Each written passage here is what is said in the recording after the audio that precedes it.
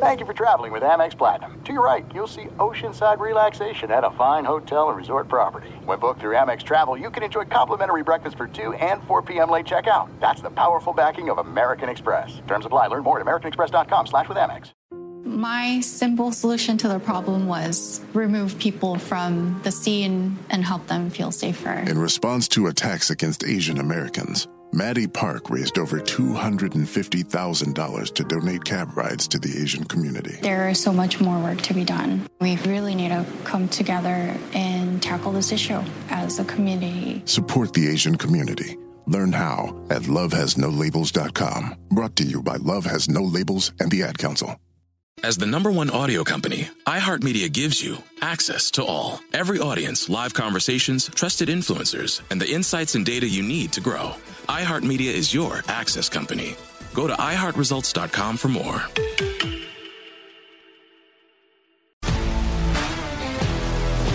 If you love sports and true crime, then there's a new podcast from executive producer Dan Patrick and hosted by me, Jay Harris, that you won't want to miss. Playing Dirty: Sports Scandals. Each week, I'm squeezing the juiciest details from some of the biggest sports scandals ever.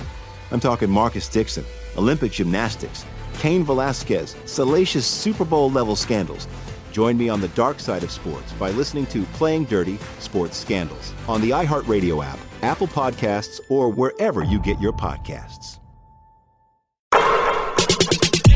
What's up, Open Floor Globe? I'm your host, Michael the Pod Pina, and I'm joined on the other line by my good friend, Sports Illustrated staff writer Rohan Nadkarni. Rohan, we have a laughable amount of news to address in today's show, most of which literally went down as we published Friday's episode. But before we dive into it all, how was your 4th of July? Didn't celebrate. Never really been a big 4th of July guy. Glad we can all agree now that it's not really a holiday to celebrate for most people. Didn't even acknowledge it until just now. Mike, if you think... So wait, you spent your Monday hard at work? You were on the trade machine, or what were you doing? I was staring at TweetDeck, just waiting for Kevin Durant to get traded. That's what I've been doing for the last 3.5 days. But Mike, if you think the KD Kyrie situation has been compelling, this incredible public breakup. Here we go. Yep. If you think this is drama, then you simply don't know what you're talking about, because you haven't seen Ekin-Su and Davide on this season of Love Island. Ekin-Su is a generational talent. You asked her an NBA comp. I don't know that there is one, because I don't know that we've ever seen a force come into the NBA and just start creating chaos like we've seen Ekin-Su do in the Villa in Mallorca this season. Just absolutely taking people for a ride. From the moment she sat down with the girls and said, "I'm not here to make any friends," told Gemma she could be her little sister before coupling up with her man. Sneaking on the terrace with Jay while she was in a couple with Davide. Just unreal, next level stuff. Shout out to Ekin-Su. Shout out to Davide and his Italian accent. The way he pronounces the word liar is incredible. It's just been an absolutely thrilling Love Island season. And I thought the KD Nets breakup was going to be the craziest thing I've seen this summer, but that's just simply not true. For our listeners who can't see you, you're using hand gestures. You're like very much into this, more so than any NBA-related storyline that we've covered on the show. So you're all in, and I appreciate it, and I commend you. Thank you. It's been thrilling. It's been that thrilling. I gotta watch. Married at First Sight kicks off new season on Wednesday tomorrow night, so I'm very excited for that. We're gonna have. I don't even know when. We're going to have a reality TV episode at some point in the off season, hopefully. On today's show, we'll be addressing a couple league/franchise altering trades and taking stock of the free agency landscape.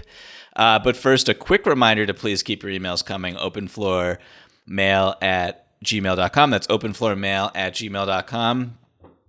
All right, so Rohan, I want to start today's show real quick before we get into those trades with a little bit of KD talk because it's still hanging over the entire NBA. He has not been traded. He probably won't be traded, I would say, for like I'm expecting this to drag out for weeks personally. Really? Yeah. You don't think the TJ Warren signing means that the Nets are up to something? No, I don't. I don't know what that means. Honestly, them getting Warren and Patty Mills when they're theoretically blowing this whole thing up is kind of annoying.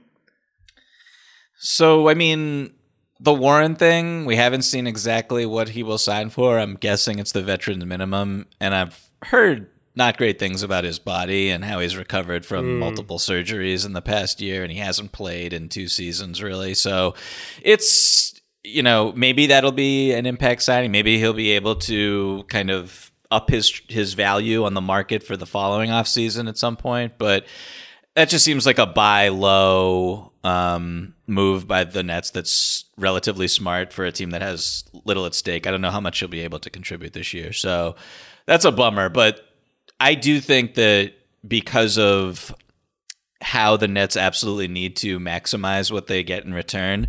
There's going to be multiple teams involved. There's going to be, I would estimate, and I could totally be wrong about this, but like I'm expecting like over a dozen players to be on the move, like 4 teams, 10 picks, just like it's going to be wild. So when you're canvassing the league as the Nets are doing and need to do, a lot of teams are going to be throwing different types of offers, different theoretical 3-team, 4-team situations at them. Teams are going to be trying to get in on the action. Ben Simmons could also be available. Joe Harris could also be available. It's very complicated stuff. So I think it's going to take a while would be my guess. But I have a question for you as we kind of lay in wait for some action to actually happen. What team do you want to see Kevin Durant on next season? First of all, I would just like to say it would be hilarious if after that whole spiel you just gave, the trade happened if it happened right after this podcast ended. It would be great. You're like, it's going to be weeks. Here's all the reasons why. And there's like a 6-team trade announced minutes after we stop recording. I think the team I'd like to see KD on the most is the Suns. The more I think about it, the more I'm like, there's not actually a great team for him. It's just weird to imagine him on any team in the NBA currently. He really he's had such a strange career and he's such a nomad now. He really feels like he can't go back to Oklahoma City the way LeBron went back to Cleveland. I mean, it's not that the fans wouldn't welcome him, but it's just not the same. It wouldn't be a contender. He's not doing that. He's not going back. I know Golden State's in the mix, allegedly. I think that would be weird. That would be terrible. That would be terrible. It'd be awful for the league all over again. But I think it's the Suns because it's a contender. I think the storylines would be really good. I think the possibility of him playing the Warriors in a playoff series would be incredible. Possibility of him playing Kyrie, LeBron, and AD in a playoff series would be incredible if Kyrie ends up on the Lakers, which I think most people expect at this point. So that's the team I think I want the most, just because I think the storylines would be great. I think they'd be a title contender, but I don't think they'd be some kind of runaway favorite that maybe feels too unfair. So that's the one I've kind of zeroed in on. But honestly, the more I think about it, the more I'm like, yeah, Toronto could be interesting, although without, if they send out like OG and Scotty, it's a good team. I don't think it's like a fantastic one. I like Memphis, but I don't know, man. I don't, there's no team that I'm like, this feels right. Like this fits, like this is going to be awesome. So I'm writing a column right now where the team I'm about to say is the team where I do feel it's perfect for him and it's perfect for the team. I don't know how realistic it is that he actually goes there. And Vegas odds are actually okay for this as a destination, although completing a trade, it would involve multiple teams. God, listen to this build-up. Listen to this build-up. Oh, my God. This team is the only team to pass on Kevin Durant in the 2007 draft. It is the Portland Trailblazers. I just don't see how they have remotely anywhere near a chance to acquire him. Okay. So, like I said, it's going to take multiple teams to be involved here. And I think that is going to be the case if you're Toronto. That's going to be the case if you're Miami. That's going to be the case if you're Phoenix. Any of these teams, there's going to be multiple teams involved in the deal. For Portland, what you can do, first of all, let me just say why I think it's a perfect place for KD. If he were to go there, there is no... I think expectations are a thing here where if he goes to a team that's expected to win the title, and I do think that Phoenix would be flawed, but they would be kind of expected to win the title, right? Like, pending what they actually have to give up, if it's not much more than Ayton and Mikal Bridges, like, that team won 64 games last year, and they're adding Kevin Durant, and I know Mikal was huge for them, and Ayton a little bit less so, but was vital in the postseason. I think that Booker, CP, and KD, that would be almost greeted as, okay, you're joining a team that went to the finals 2 years ago, didn't win, was unbelievable in the regular season last year. They'd be a title favorite, but it would be like a better version of it would be like a better version of what happened with Golden State on every level, because that team didn't win the title. That team is clearly flawed. That team didn't make it to the finals. CP is aging. Like, it would be a better version of what he did. You could spin it that way. I think people who are looking to discredit Kevin Durant will find ways to discredit Kevin Durant. Sure, certainly. In Portland, the team that has had the second or the worst defense over the past 3 seasons combined, it's like he goes and he teams up with Damian Lillard, and Jeremy Grant's probably still there after this deal. Maybe Josh Hart's still there. Nasir Little, Yusuf Nurkic, Gary Payton II. It's like an interesting roster. I don't know how many people are going to be like, hey, Portland is going to be a top 3 team in the West next season. I don't know. I mean, KD and Jeremy Grant do play the same position, though, so... I don't know. Whatever. Who does Portland give up is my thing. So Portland would give up Simons, and this is where it gets complicated because of base year compensation, and I don't even want to explain that on the pod today. But Simons, Sharp, who they just drafted, they have Eric Bledsoe's $19 million contract that's guaranteed on July 7th, I believe.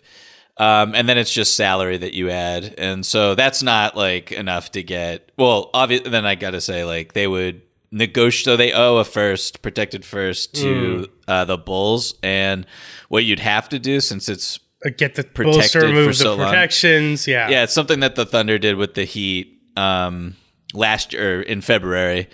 And then you would just add 3 future firsts and couple pick swaps. I think they own another first from, I'm blanking on what transaction, but they could offer like 4 firsts, 3 pick swaps.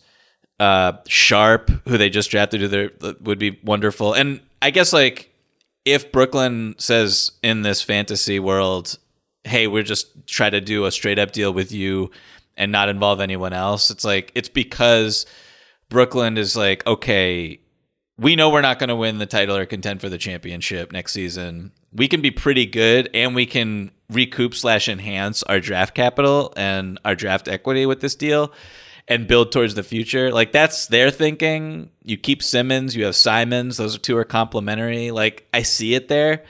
But again, I find this to be mostly fantastical, and just from the perspective of the team that I want, and I think KD could really make a positive spin on his legacy at. Because if you win a title with Portland, that's just like incredible, and that's like that could be the team that he's most recognized with for the rest of his life. If that's the way we're going, I would love to see him on the Nuggets. Okay. But that's like that's pretty much impossible, unfortunately. They got to trade. They would have to get rid of Simmons. Maybe Simmons would have to be like rerouted somewhere else on like which I think is possible. Deal. I think it's totally possible. They could center it around MPJ, who I know is the back issue, but I think teams would still be excited about. I mean, at this point, I don't even know who they could throw in though, because of the moves they've made this summer. But that would be if we're talking about, we're not totally sure how it would happen, but we'd like to see it happen. That's a team I'd really like to see him play for. That would be cool. Be very fun. They would probably win the title, straight up. Yeah. Snakes, zombies, sharks, heights, speaking in public. The list of fears is endless. But while you're clutching your blanket in the dark, wondering if that sound in the hall was actually a footstep, the real danger is in your hand, when you're behind the wheel. And while you might think a great white shark is scary, what's really terrifying and even deadly is distracted driving. Eyes forward. Don't drive distracted. Brought to you by NHTSA and the Ad Council. If you love sports and true crime, then there's a new podcast from executive producer Dan Patrick and hosted by me, Jay Harris, that you won't want to miss. Playing Dirty: Sports Scandals. Each week, I'm squeezing the juiciest details from some of the biggest sports scandals ever. I'm talking Marcus Dixon, Olympic gymnastics, Cain Velasquez, salacious Super Bowl-level scandals. Join me on the dark side of sports by listening to Playing Dirty: Sports Scandals on the iHeartRadio app, Apple Podcasts, or wherever you get your podcasts. Rohan, I have an email I want to spring on you that I didn't put in the outline, but we just got it like 20 minutes ago. It comes from Marcos, who writes, "First of all, I would like to thank you three, Mr. Cool, Mr. Love Island, and Mr. Wonderful Book About the Knicks." First of all, I can't believe I'm Mr. Cool here. Yeah, that is egregious. No one's ever called me that. They called you Mr. Cool. That is awful. I love it. That's terrible. Shout out to you, Marcos. I am 61 and inherited a love for basketball from my father. As I had family in New Jersey, I became a Nets fan. I was enraged by the move to have Durant, Irving, and Harden. When you have a team, and we had a team with Kenny Atkinson, you don't throw it in the garbage for any players. In my view, there are two types of superstars: the ones who are wonderful but don't make those around them better and don't commit themselves to the team, and the ones who are wonderful, play for the team, and make everyone around them superior. Irving and Harden are number ones. I have seen Jason Kidd in person, and for me, he was one of the best team makers in NBA history. Please pardon my humble opinion. All the best, Marcos. So there's no question there. I just wanted to read this and let a Nets fan vent on the show, because I feel like they're just in for a world of pain, potentially. Mm-hmm. Any thoughts on Marcos' email beyond him calling me Mr. Cool, Rohan? It's really hard to move past that. I'll just say that I am personally a fan of teams. He's right. There are certain teams that I feel like you and Woo make fun of me because I'm not one of those people who is obsessed with draft picks and only cares about draft picks and is like a pervert for draft picks and fetishizes draft picks, etc. Like, I like teams that compete. I thought last year's Bulls were a great team. That team was really fun. Took a game off the Bucks in the first round. It was a fantastic season for them. Maybe could have done some more damage if they'd been fully healthy. If Levine didn't hurt his knee, if Lonzo Ball was healthy, maybe they have a chance to make the second round. The idea that the league is going to be entirely contenders and entirely tanking teams bothers me. The idea that, that's the only way to do. It's not realistic, and it's not what I want to watch. I think there's value in putting good teams on the floor. Those Nets teams are fun. Having said all of that, you can't take yourself out of the superstar game if you really want to win. At the end of the day, you have to take some risks in that regard when there's a realistic possibility. We'll get to the Rudy Gobert trade later. But the Nets did what every team in the league would do in that situation, where if you have a chance to get KD and Kyrie, especially KD, I mean, that's just something you have to do. You have to do. They roll the dice, and absolutely gone up in flames spectacularly, but I'm sure Marcos was loving that Game 7 against Milwaukee when it looked like Brooklyn was going to steal it. Yeah. To be clear, what Wu and I make fun of you for is just a fundamental misunderstanding of how team building works. But that's a different conversation for a different day. I understand how it works, but okay, it's just first of all, like, which of these teams that have like hoarded all these first round picks have eventually gone on to like build a dynasty or whatever? Well, the Golden State Warriors. They didn't. Silenced. The Warriors were a bad team that made their own draft picks. They didn't tear down by trading away all their great players for like 18 future firsts, etc. It's just become now where it's like if a team gets a certain number of picks, it's like, oh my God. It's like, oh my God, the Thunder. It's like they're not even going to use all of these. This is stupid. Like, I get it. You want to take chances in the lottery. That's fine. I'm just saying that, like, I actually think it's fine to have a really good team that makes the second round or conference finals every year. I think what the Blazers have done during the Dame era has been successful, even if they don't win a championship. So, I mean, the other team is the Celtics. But what I would say is, so the two teams that were in the finals. But what I would say, the Celtics are the only one that have done one of these trades that everyone freaks out about, that it's actually worked out for them. I think that what you are saying is that, I mean, the teams that you're mentioning had a clear ceiling, and the middle class of the NBA, I don't think Portland was in the middle class. I think the Bulls are kind of trending in that direction, unfortunately.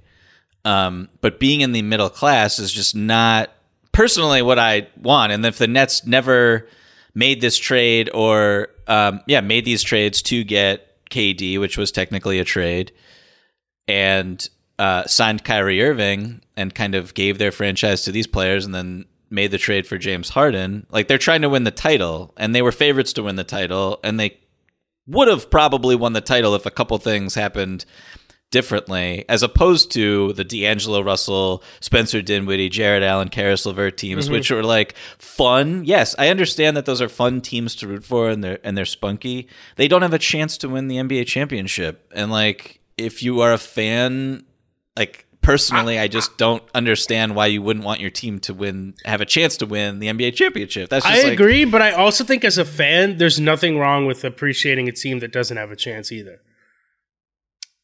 I want to carve out that clip when the Miami Heat are bad, and you are like, I'm gonna now be full-on Miami Dolphins fan, and I'm not gonna even watch the Heat. One of the most fun Heat seasons in recent memory was when they went 11-30 and then went 30-11 the second half of the season. That season was awesome.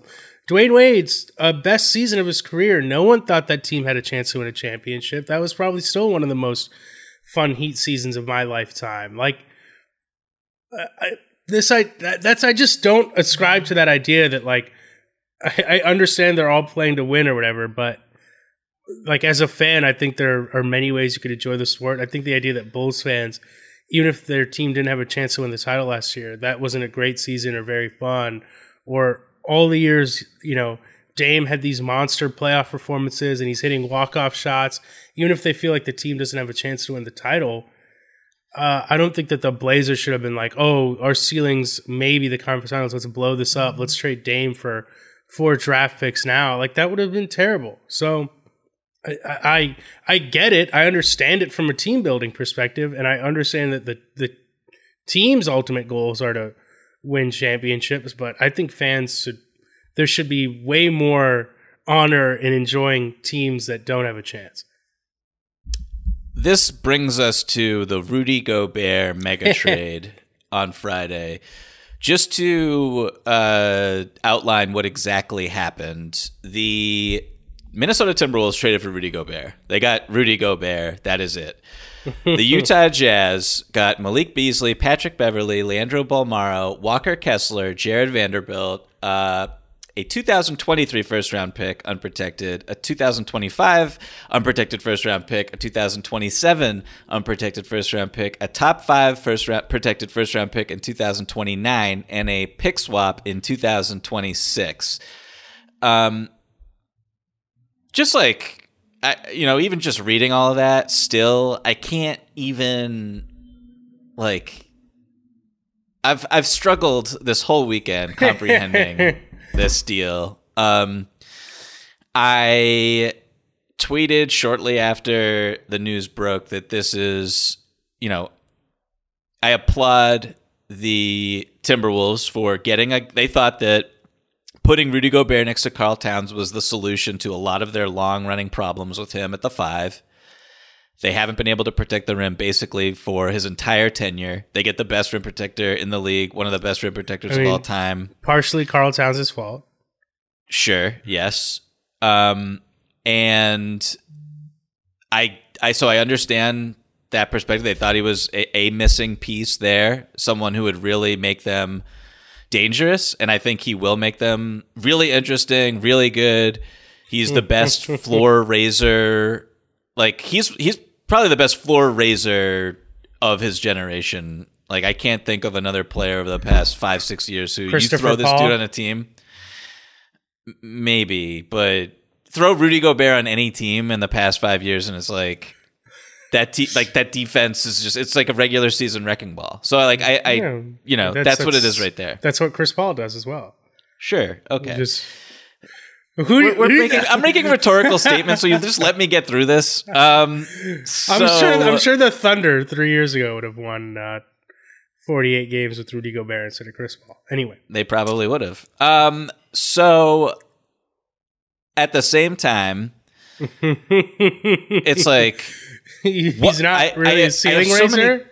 I have so many questions. I'm just like, who were you bidding against that you needed to include a 2029 top 5 protected pick? Should they have maybe offered that package for Donovan Mitchell instead and just seen what happened? I mean, it's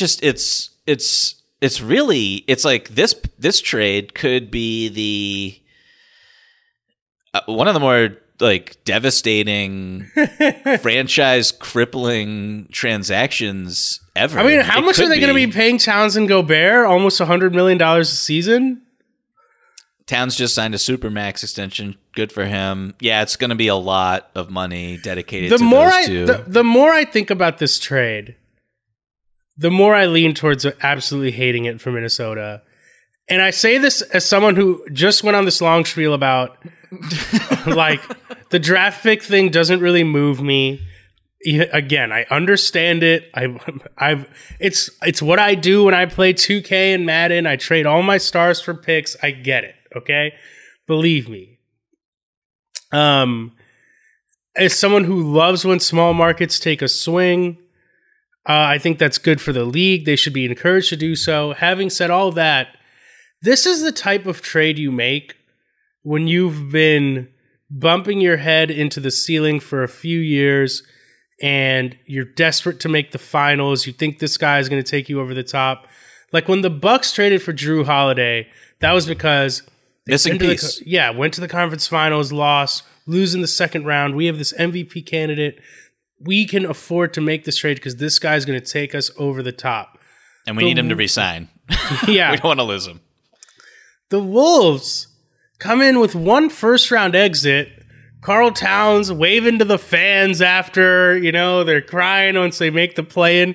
By the way, the team empowerment's gone way too far. Pat Bev pours his heart out for the Minnesota Timberwolves, and they just trade him, even with all that time remaining on his contract. Just crazy, stop. Crazy what team empowerment has come to. But yeah, I just really lean toward hating this trade. I don't like the Towns-Gobert frontcourt combo. I feel like there's going to be a lot of playoff games where they're going to be awkwardly playing with one another when everyone agrees only one of them should be on the floor. I think it could work great in the regular season, but this is the kind of move that you make for the playoffs, and I just don't know that I like the fit. I don't know that I like it Gobert is getting older. I mean, how many does he have? 4 years left on his contract? How many years does he have left on his deal? 3. He's making massive money. He's about to be on the wrong side of 30. Just turned 30 earlier this month. Yeah, I think I really don't like this trade at all. I think and again, this is someone who is whatever on draft picks. They clearly gave up way too much for him, and some of those picks are coming later on enough that this could be a disaster. I don't know. To me, this is not the kind of move that takes them over the top. So I think what I will say from Minnesota's perspective is I think they lost the negotiation badly.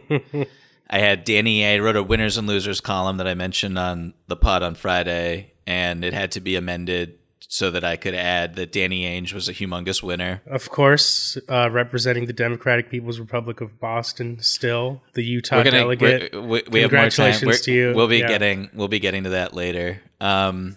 But Danny Ainge, just don't trade with this person if he's trying to blow up his team. Don't do it. It's just I would love to understand the negotiation there, where it's everyone in the league knew that the Jazz were trying to break up Rudy Gobert and Donovan Mitchell.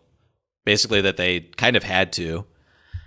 I don't know what the leverage is that Utah had to ask for this much. I really don't. And for Minnesota, they got their guy, obviously wanted Rudy, valued Rudy more so than someone like DeJounte Murray, who we'll get to in a second. And, you could say that they went all in. There's still a few more pieces that they have on their roster that they could ostensibly trade. Jaden McDaniels, they kept in this deal. I love Jaden McDaniels so much. D'Angelo Russell's probably not long for this roster, I would imagine. Maybe he is, and that's part of why they got Rudy. I don't know. I think that Minnesota will be very good in the regular season. I am not someone who is down on Rudy in the postseason. I don't think that much of the criticisms that he has received over the past couple years falls on his shoulders. We all agree that the defense in Utah is not his fault. At the same time, if I'm paying a guy that much money, I need him to be able to do something on offense in the playoffs. So, but if your roster has one of the most skilled, if not the most skilled center or big man in the league, he's not going to step into the paint this season. I mean, he's going to be like a little dramatic. He's going to be like Anthony Tolliver out there this year, dude. No, he's really not. He's really not. He's super skilled, great post player, great passer. Do you think his post-ups are going to go up this year? It's you can stagger these two players. It's fine. It's not the end of the world. Every time with the staggering stuff, I get it. But when you make a trade and you're like, don't worry, these guys don't have to play together. I'm like, do you hear yourself? No. That's what I'm not saying that. I think that they can work together. I know, but you're saying don't worry, dude. They can split them up. And it's like the whole point is to get players that play well together. No, well, I don't think that Karl Towns is just going to be a spot up 3-point shooter when Rudy Gobert's on the court. I think he will be. That's the case. Okay. I don't think that's the case. I think you could run a side pick and roll with Rudy at the dunker spot. It'll be fine. Think about. I think it'll be fine during the regular season. I think that it'll be not the worst thing in the world in the playoffs. I think that the offensive talent that they have around them, Anthony Edwards, assuming he makes a leap, Jaden McDaniels, assuming he makes a little bit of a jump, potentially a leap on offense. Karl Towns, like I said, one of the most skilled players at his position in the entire league. I like the offense around Rudy fine. I think a lot of the criticisms about the defense are a little unwarranted, and I think that they can be on the court in some matchups. Not all matchups. I think they could be on the court in some matchups defensively and be okay. I'm just really interested to see how it works, and I do not hate it for Minnesota. Let's say the Wolves go on a magical run to the NBA Finals, okay? just a magical, we made it. And Yeah. they're playing your beloved Boston Celtics, okay? Uh-huh. And it's the fourth quarter, and Ime says, it's like game one of the fourth quarter of this year's finals all over again. And Ime says, you know what? I'm tired of messing around. I'm going small. I'm going to my best lineup. He puts out Marcus Smart. He puts out Malcolm Brogdon, who stayed healthy the whole year. Jason Tatum. Just Jaylen stop. Brown. What? I listened to my hypothetical. It has the Celtics in the finals. I don't know why you're so upset. First of all, if the Timberwolves get to the finals, they won the trade. The end. Sorry. Like, this organization has been out of the first round one time in 30-something years. Sure. Yeah. The Celtics are playing Smart, Brogdon, Tatum, Brown, and Horford. Who's on the floor for the Wolves in that scenario? I mean, I have no idea, man. Like, I don't know how to answer that question. You could put Towns on Smart. You could put Gobert on Horford. You could put Gobert on. I mean, Gobert is just such a great defender. You could put him on Brogdon. You could. I don't know who else is going to be on the court for the Timberwolves. Who the other three players are. No, that sounds really promising. Towns on Smart, Gobert on Brogdon. No, that sounds. I mean, you could match up natural. Like, it's like the scenario that you're outlining is the Timberwolves made the finals, so like they just won 3 playoff series. With these two I'm just in the front saying. court. I think that they're going to run into problems, but I don't like the trade. It's not that I think. It's not that I don't think like the trade because the what they gave up, or you just don't think that they should have even targeted Rudy. Both. Okay. I think I disagree there. I also think Karl Towns should play better defense. Okay, but that's wonderful, but like I think Bam Adebayo should take 5 threes a game. It's just not what's happening. That's I know what I'm reality. saying, but let's we need to talk more about like what can players do to make their teams better. Like Donovan Mitchell, how about playing better defense? There should be some onus on these guys to improve also. Again, Gobert, I just don't think you should pay a center like him that much money in today's NBA. As great as his defense is, he's earned every single one of those Defensive Player of the Year awards. I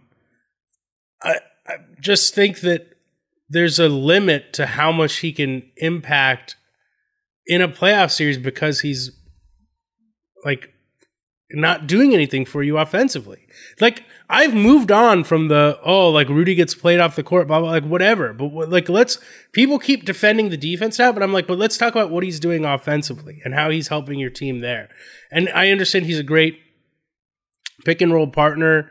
It just changes a lot in the postseason. We keep talking about it, but it's a different sport. You have to be prepared for this, way the game shifts. And you look at the finals that just happened. To me, the idea that Gobert is going to be on the court in a series like that with Towns next to him, that's another thing. It's like maybe he survives if he's on a better team, but the idea that Gobert and Towns are playing together in a finals like the one we just had, I don't see it. Maybe not. I don't know. Rob Williams was plus 30 in the finals. Kevon Looney was indispensable in the finals, invaluable. Like, you can be a big on the court in the NBA finals. You can impact the offensive glass. A lot of different things that you can do. So I don't know. I think some of it is a little bit overblown, but I also understand that, yeah, we are in a 5-out NBA, and again, it's no one's trading dependent. 3 unprotected firsts for Looney, though. That is true, but Looney has never won Defensive Player of the Year. My name is Ariel. I moved to the U.S. at 19. I spoke no English and I struggled finding job opportunities. Everything I have, I owe to the Adult Literacy Center and getting my high school diploma at age 22. It was an honor helping you achieve your greatness. Now you're helping others achieve theirs. It inspires me. When you graduate, they graduate. Find free and supportive adult education centers near you at finishyourdiploma.org. Brought to you by Dollar General Literacy Foundation and the Ad Council. If you love sports and true crime, then there's a new podcast from executive producer Dan Patrick and hosted by me, Jay Harris, that you won't want to miss. Playing Dirty: Sports Scandals. Each week, I'm squeezing the juiciest details from some of the biggest sports scandals ever. I'm talking Marcus Dixon, Olympic gymnastics, Cain Velasquez, salacious Super Bowl-level scandals. Join me on the dark side of sports by listening to Playing Dirty Sports Scandals on the iHeartRadio app, Apple Podcasts, or wherever you get your podcasts. So let's shift a little bit to talk about the DeJounte Murray Hawks trade. Spend a little time on this one because I know it happened a little while ago, a little further. When did this happen? Did you and Kristen talk about this one? We mentioned it, but we had other stuff that we had to get to, so we weren't able to dive in really. Real quick, here's the trade. Hawks get DeJounte Murray and Jock Landale. Spurs got Danilo Gallinari, future Celtic great. They waived him. A 2023 first-round pick from the Hornets, a 2025 first-round pick that's unprotected from the Hawks, a 2026 pick swap with the Hawks, a 2027 first-round unprotected pick from the Hawks. Has Gallo been waived yet? Yes, I think so. I saw that all the reports were like plans to sign with the Celtics, but it's weirdly, and then we were assuming it's the mid-level, but I haven't seen the terms anywhere yet either. I think they're waiting for the moratorium to end. But yeah, so the Hawks then traded Kevin Huerter. That is a trade that we discussed because it broke during our episode. Which I told you they would. I was like, call that. I was like, oh, they're probably going to. You're like, why would they trade Huerter? And I was like, oh, Mike. And I was like, Mike, you innocent, sweet soul. You don't know anything about team building and how these owners work. But and I know you were like the Hawks. I really need them to get more picks. I don't understand why they're not. No, I was like, good players for picks. I was like, you know, what would be nice is if they kept this team together because it's actually pretty good. But instead, of course, they immediately trade Huerter. And trade Huerter, and didn't Landale get traded too? Is he? I don't know. I thought that guy was already on a different team. Maybe. I'm sorry. I don't. Well, that was technically the trade. I'm pretty sure. I'm so broken mentally trying to break all this stuff down. No. Yeah. His name's Jock Landale. That's all I have to say. Legend. So he's like I a guess bad guy in a Linklater movie. Okay. Who won this trade? We'll just start there. Who won this trade, Rowan? I think it's the Spurs. Even again, I'm coming back on the side of pick fetishists. If the Hawks I think that's just what you are. No, that's it's what not. I think. You don't want to be it. If the Hawks that's what you are. If the Hawks had kept Huerter, I'd feel better about it for Atlanta. But it's obvious that they're like, we need to move off long-term salary. They're probably going to give DeJounte a huge contract. Again, in 2 years. In 2 years. He's under in 2 contract years. for another 2 years. True.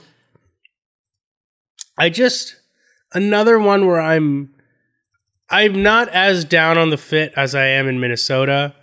I do think they needed a secondary ball handler, but maybe one that's frankly like not as good as DeJounte. We're hearing all this Trey off the ball talk. I need to see it to believe it. And I wrote this in my trade grade.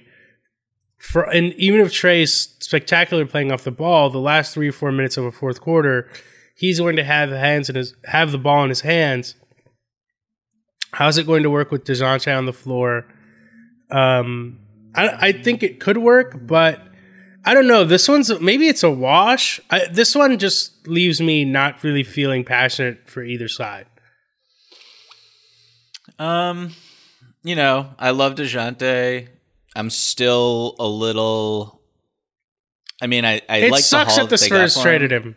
It sucks that the Spurs traded him. It does. You know, clearly they wanted to shake things up, and Tank. I think DeJounte is a tremendous talent.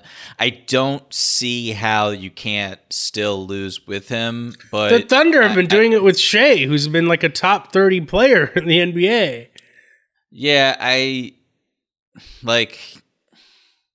mean, I'm happy for him to go to a situation where they're trying to win right now, and I am I think he's a wonderful fit next to Trey. I don't really have any issues there. And again, you're not going to like this, but you can stagger these two and always have one of them on the court, which is wonderful because their offense has been abysmal. Atlanta's offense has been abysmal when Trae Young's been on the bench basically his entire career, and the same is kind of true for DeJounte to a lesser extent. So having those two as just like we'll always have an all-star, all-NBA caliber point guard on the floor is great. Yeah, like if I was the Spurs, I would just really want to keep my 25-year-old guy who improves every year, kind of positionless, just and like this a pure is basketball what I'm saying. player. This is what I'm saying about the pick fetishists. Is now we've created an environment where a team is better off trading its homegrown all-star than keeping him, and I think that sucks. Yes. And I understand the calculus. Oh, we probably won't win it, but I mean, is that good for Spurs fans? That it's like, and I'm sure plenty of them are happy about the trade. They want to tank. They want to get in the lottery. They want to get Wembanyama and blah, blah, blah. I'm sure there are plenty of fans who just love to watch DeJounte play, who's probably their favorite player. And it's better for them to trade him instead of paying him, even though he's, as you said, improved every year. Young guy, loved being there. The moment he had with Pop, when Pop broke the wins record, I mean, it just, it really is ultimately a league issue, a league problem that they've fostered this environment. But that's why I don't like these kinds of trades, because it encourages stuff like this. And to me, it's just a bummer. It's a bummer. It is a little bit of a bummer. I'm excited for Atlanta, though. And this is another one of those, just in terms of the draft capital, like a missing piece type of trade, honestly. And I think we'll see what happens over the next few years here, but I do think they needed to do something. They needed to shake it up.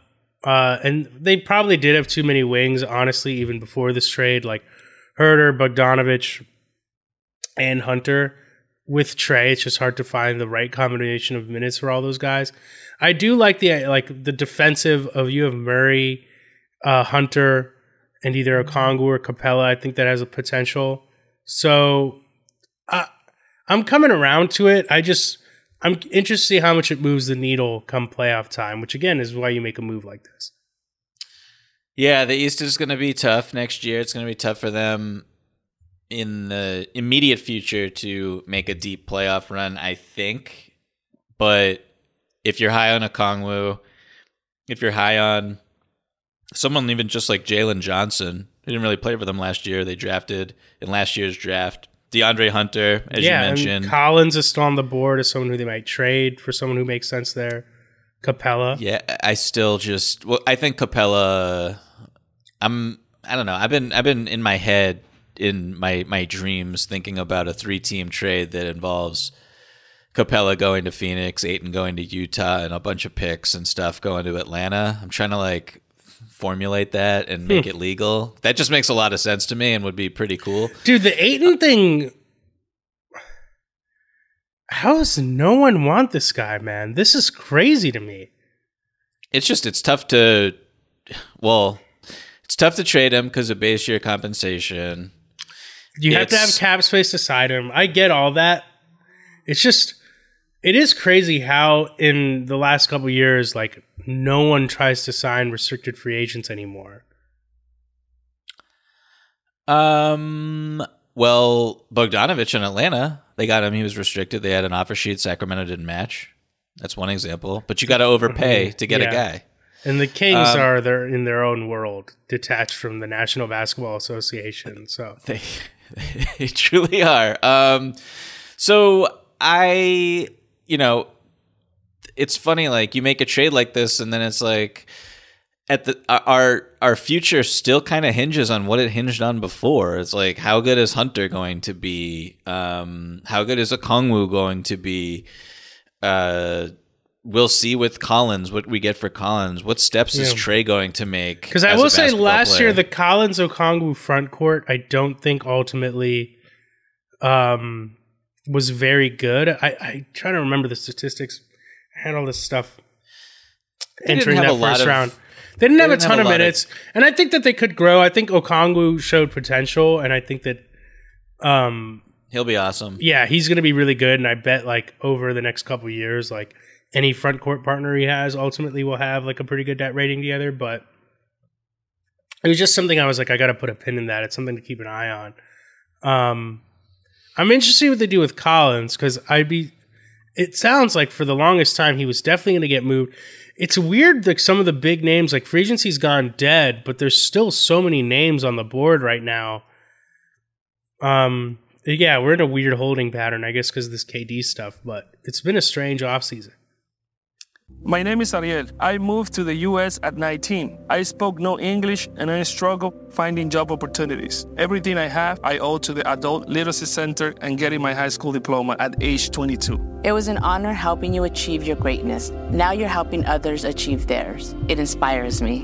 When you graduate, they graduate. Find free and supportive adult education centers near you at finishyourdiploma.org. Brought to you by Dollar General Literacy Foundation and the Ad Council. If you love sports and true crime, then there's a new podcast from executive producer Dan Patrick and hosted by me, Jay Harris, that you won't want to miss. Playing Dirty: Sports Scandals. Each week, I'm squeezing the juiciest details from some of the biggest sports scandals ever. I'm talking Marcus Dixon, Olympic gymnastics, Cain Velasquez, salacious Super Bowl-level scandals. Join me on the dark side of sports by listening to Playing Dirty: Sports Scandals on the iHeartRadio app, Apple Podcasts, or wherever you get your podcasts. So let's talk about the Celtics, shall we? I'm very excited to talk about this trade. Here we go. The state media is logged on, the propaganda arm. After I read to you the terms of this trade, I've been thinking about this. I would like for you to tell me what actions the Celtics have made that do not warrant, quote unquote, a propaganda media support arm. I need to hear it. But first, the trade. Malcolm Brogdon to the Boston Celtics. The Indiana Pacers received Daniel Tice, Aaron Nesmith, Nick Stauskas, Malik Fitz, Juwan Morgan, and a first-round pick in 2023. This is a wonderful Grand Slam trade for the Boston Celtics. Did not give up any players who were in their playoff rotation from the team that just went to the NBA Finals while addressing some needs, frankly, that were seen and were glaring at the back end of the NBA Finals.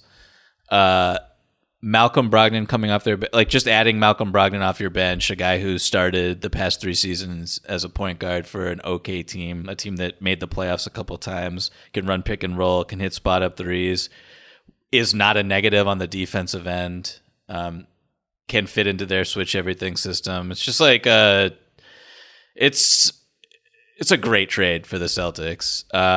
What are your thoughts on the deal, Rohan? And I'm still waiting on the negative moves that have been made by this front office in the past, let's say, 18 months. Unfortunately, it's a spectacular move. I mean, there's no question about it. I said it as soon as the trade happened. We were talking about it in our Slack channel. As you mentioned, anytime you could give up players who don't play for someone who will play, it's like a trade you make 100 out of 100 times. It sounds like Brogdon's been available for a long time, and it's kind of shocking. This is how low his value has gone. Yeah, it makes you wonder how other teams have not been able to, like the Lakers should have figured out a way to get Brogdon months ago if this was ultimately going to be the price. No, it's a really good trade. I was thinking all playoffs long, they need one more guy who can play the 2 or 3. They were a slightly too front court heavy. They need someone that they can play over Pritchard, maybe even White if he's struggling. They got that. I joked about it. I do think the health is a little bit of a concern with Brogdon. He has not played a ton of games the last few seasons, but I think the calculus also changes. He's going to be asked to play a lot different role, a lot less burden, a lot fewer minutes potentially. They can afford to kind of slow play him until the playoffs. Yeah, it's unquestionably a really good move. Probably one of the best moves of the summer. Again, like they just gave up. It was like they traded nothing for him. Those guys don't play. You can find a Tice, for a minimum deal if you need another backup big, but they're pretty rich in the front court too. So, no, it really is a really good move. And I think if he does stay healthy throughout the playoff run, I mean, the fact that they found yet another guy who, like you said, doesn't take away anything from what they do defensively, that's really what I think makes them so special. Yeah, that's a huge win for them. You sound so sad analyzing this trade. Just the tone of your voice is just in the dumps. This is a joyous day. It's not even. I'm not even like mad about it as like, oh no, the Celtics got better. It's just the satisfaction you feel is what really bothers me. It is that it allows you. I had multiple people texting me after I tweeted like hate to align with the DPRB state media, but the Celtics did a great job of the trade. A couple people reached out to me like, hey, what do you mean by DPRB? And I'm like, glad you asked. So what I refer to Boston as, the Democratic Republic's people of Boston, just rivaling North Korea in terms of their propaganda arm. Real quick. And how they lie to the people who live there every day. Real quick. Is the contingency, the quote-unquote heat contingency, have they gotten Udonis Haslem to sign again? Did they send everyone in their front office to his houseboat? Is he signed on the dotted line yet? Like, what's going on? Can you give us a status update with that? Udonis, a 3-time NBA champion, a son of Miami, gets to just take as long as he wants to decide if he's going to re-sign with the team.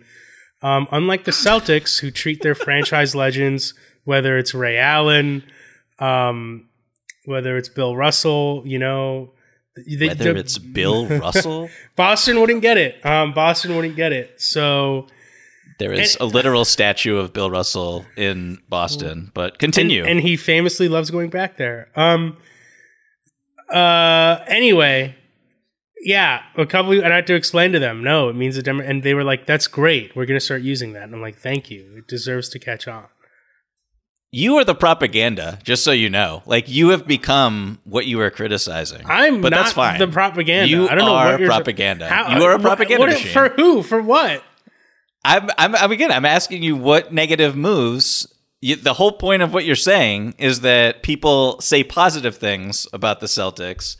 What negative moves would they be lying about is just the question. And I would just like a simple. Oh my God. If I had to go to one more finals press conference where like every second, third guy's asking a question about Marcus Smart and about how he's the Celtics version of Draymond and blah, blah, blah. And I have to read these articles about Jason Tatum's improvement as a playmaker.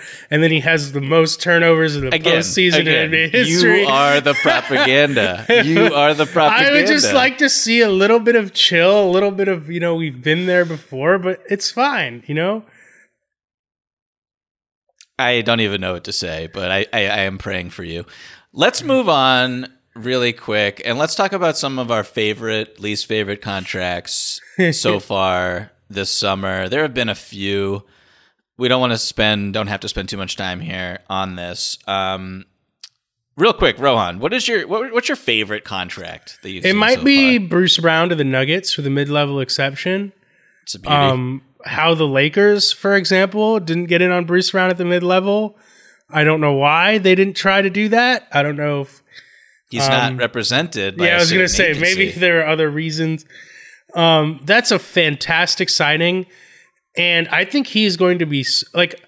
I've seen some people be like, he's not going to get these free rolls to the hoop like he did. Like, Bruce Brown screening for Jokic is going to be devastating. I think he's going to get really easy buckets laying off Jokic and Murray. And another signing, you look at it in combination with the KCP move.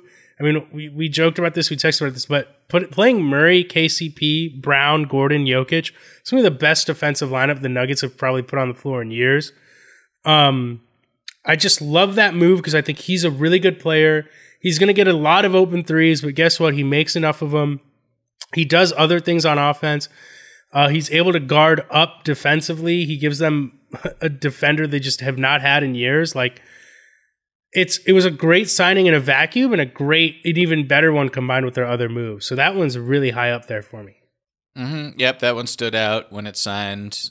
Great fit. I will say, just before the Laker Army fan base comes after me, like, I do understand that Bruce Brown's role in LA probably would not be as clean as it will be in Denver.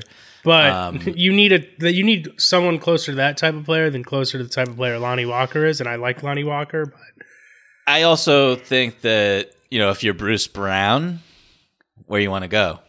Yeah. It's like players get to make decisions. True. It's not that if the Lakers could have had it out there for him and he'd been like, I'd rather play with the MVP. Yeah, I bet MVP. Do you think they made an offer though? I bet they did. So a couple of contracts I like really quick. Tyus Jones, 2 years, $30 million to the Memphis Grizzlies. Glad they brought him back. They had to bring him back. He's just so critical to how they play. He's the best backup point guard in the NBA probably. And Ja Morant is not playing 82 games. So really good. When they went small with him in the playoffs in the first round, that's why they won that series against the Timberwolves. So he's just a really solid player, really good shooter. Love that move for them. Really liked Gary Payton II to the Portland Trailblazers. I was going to say, do you know how old Gary Payton II is? I'm going to guess 29. That's correct. Okay. It's kind of surprising, right? Because obviously he burst onto the scene this year, and I know he's been around for a while, but I thought it was interesting that Gary Payton II got more years and more money than Bruce Brown. Yeah. He's probably a better defender. Gary Payton II is a better defender. Yeah. Yes. But yes, I'm also just high on Bruce Brown. I like Bruce Brown a lot. I mean, that's the Hurricanes fan in me, but sure. Boston native. The other deal I'll really quickly throw out there, I liked Anthony Simons 4-year, $100 million. Oh, really? Million. I was a little bit I was surprised he got that much money. I was honestly anticipating him asking for the max and holding out for the max. I guess it's a couple years ago now, but I guess that contract's realistically a bargain is what it is. I don't know how I feel about him making more money than Mikal Bridges. The Mikal Bridges contract is a bargain. Yes, and I think that's really what the story is there. I mean, I got to say the Dwayne Dedmon signing, getting him back above the veterans minimum for 2 years. Anytime you could give your backup center who couldn't play during the playoffs a raise in multiple years. Are the Miami Heat asleep at the wheel? Can someone tell me what's going on there? I mean, just losing PJ Tucker and being all right, well, okay. If you're them, I understand that they're maybe trying to hold out for some trades and blah blah blah, but they are fading quickly, my friend. The Bucks. I like the Bucks getting Joe Ingles. If he has anything, you do. Left, okay, let's talk about that. Why do you like that? Because I really did not like that. I think if he's healthy, I think he's the kind of player they need. I do wish they'd been able to bring another contract I love that people are going to be sick of is DiVincenzo. I think that was a fantastic signing. Yeah, that was a rich getting richer type of deal right there. Got him on a bargain. Kings pulling his qualifying offer was kind of surprising. So ridiculous.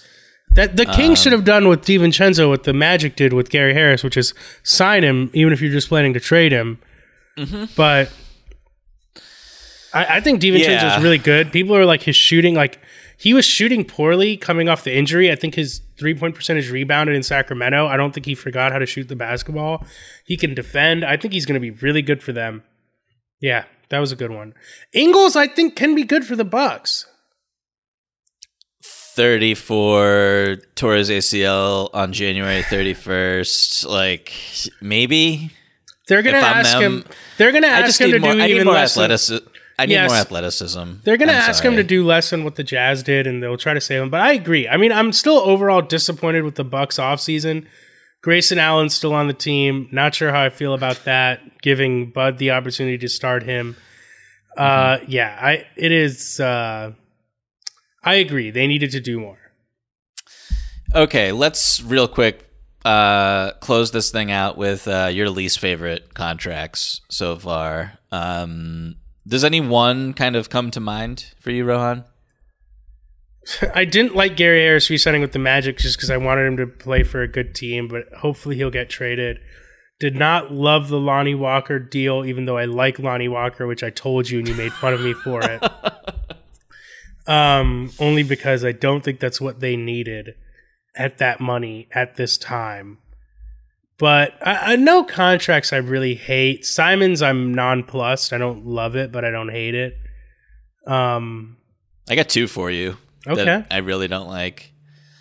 The first is Marvin Bagley. 3 years, $37 million. The years. What are we doing? I like Marvin Bagley, and I think he has a chance to be good in Detroit. That is an outrageous contract. I'm sorry. I don't know about outrageous. That is outrageous. Who is paying him anything that you need to go? Yeah, he might be tradable too. I think like a good team should take a chance on him. I think if you put him on Golden State what or position Miami, does he play? What position does he play? Just answer that. Tell me what position. We can go from there. No, it's a fair point. It's a fair point. He played small ball center on my 2K team like 3 years ago. It was when up 250 points a game. No, it was the year before he was actually drafted into the NBA, but I had one of those user-generated draft classes where some guy like creates the draft class for you. Okay. And I had Paul George, Aaron Gordon, and Marvin Bagley. My Gordon-Bagley front court was unstoppable. Paul George won MVP, just running pick and rolls with Bagley every play, kicking out to Gordon for three in the corner if the defense cheated. It was incredible. That trick. I mean, that signing. It's just not good. Like, it's all right. Just not Fair good. enough. Fair enough. What's your other one? My other one is, and this is look. I understand the context here. It's Brad Beal's Supermax. Like, oh come on, what are they supposed to do? You were supposed to trade him before. You're not what are you doing? What is the end game? You should have traded him for picks. I'm saying you trade him for something before you get to the point where he's 29 years old, and you give him a 5-year contract worth $251 million, and he says, I think it was I forget what podcast he said this on, where he wants to play into June. It might have been Draymond's. I don't know. I could be wrong. He says he wants to play into June. Winning's all that matters. Said that multiple times. Signs with the Washington Wizards, $250 million. He's going to ask out for a trade in 2 years. Like, what are we even doing if you're the Wizards? It's just absolutely ridiculous. Like, it's just depressing. It's sad. It would have been really cool, if Beal either asked out or they traded him and had the balls to do so beforehand when he had a lot of value. Just a bummer. I don't even know what to say. But I just don't like that move at all. I don't. I know what you're saying. I think ultimately it's just kind of like this. To me, it's more pointless than straight up not liking it. Mm-hmm. It's more that I'm like, this serves no purpose for anyone involved here. I guess Bradley Beal does get to make a lot of money, but yes, it's just say I want all the money. Just say that, and then it's a very unmoving contract. It's a very unmoving contract. I agree. Like, I like the Monte Morris trade. Okay, did like the Monte Morris trade. Guess what? You're not making the playoffs next year. Congratulations. Like, what are we even doing? Like, it's just it's dumb. But he got his money, and he will ask for a trade in like 2 years, maybe next offseason. I don't know. That's just what's going to happen. Bummer. Yeah. Okay. I think that'll do it for today's show, Rohan. Any other thoughts about Brad Stevens, your favorite GM executive of the year in 2023 before we go, or are we good? Any last words? Just that you're flying so close to the sun right now that I will not show any mercy when the wings melt off. That's all I got to say. Thank you, Rohan, for your insight and your expertise. Thank you so much to our listeners, the wonderful members of the Open Floor Globe. Please keep your emails coming, openfloormail@gmail.com. That's openfloormail@gmail.com. Everybody, please stay safe. Everybody, please continue to enjoy the NBA offseason.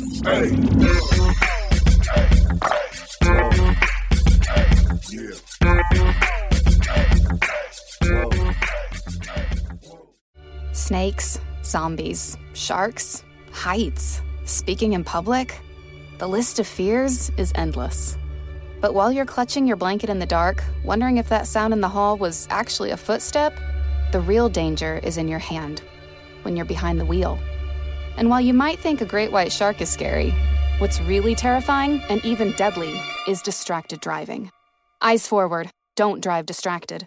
Brought to you by NHTSA and the Ad Council. If you love sports and true crime, then there's a new podcast from executive producer Dan Patrick and hosted by me, Jay Harris, that you won't want to miss. Playing Dirty: Sports Scandals. Each week, I'm squeezing the juiciest details from some of the biggest sports scandals ever. I'm talking Marcus Dixon, Olympic gymnastics, Cain Velasquez, salacious Super Bowl-level scandals. Join me on the dark side of sports by listening to Playing Dirty: Sports Scandals on the iHeartRadio app, Apple Podcasts, or wherever you get your podcasts. What's up, everybody? This is Stephen A. Smith, host of the Stephen A. Smith Show podcast. Tune in every Monday, Wednesday, and Friday at the very least as I bring you all new episodes that feature the biggest headlines in the world of sports, pop culture, business, and I answer your phone calls and respond to your tweets. You'll hear my unfiltered opinions and straight-shooter interviews with top celebrities and game changers. All that and more. So listen to the Stephen A. Smith Show podcast on the iHeartRadio app, Apple Podcasts, or wherever you get your podcast. MTV's official Challenge podcast is back for another season. And so are we. I'm Tori Deal. And I'm Anissa Ferreira. The wait is over, guys. All Stars 4 is finally here. And this season takes it to a whole new level. Old school legends, modern power players, and ex-lovers are all competing in Cape Town, South Africa for the prize of $300,000. And we're going to be right here along with you fans, covering every episode on the podcast. Listen to MTV's official Challenge podcast on the iHeartRadio app, Apple Podcasts, or wherever you get your podcasts.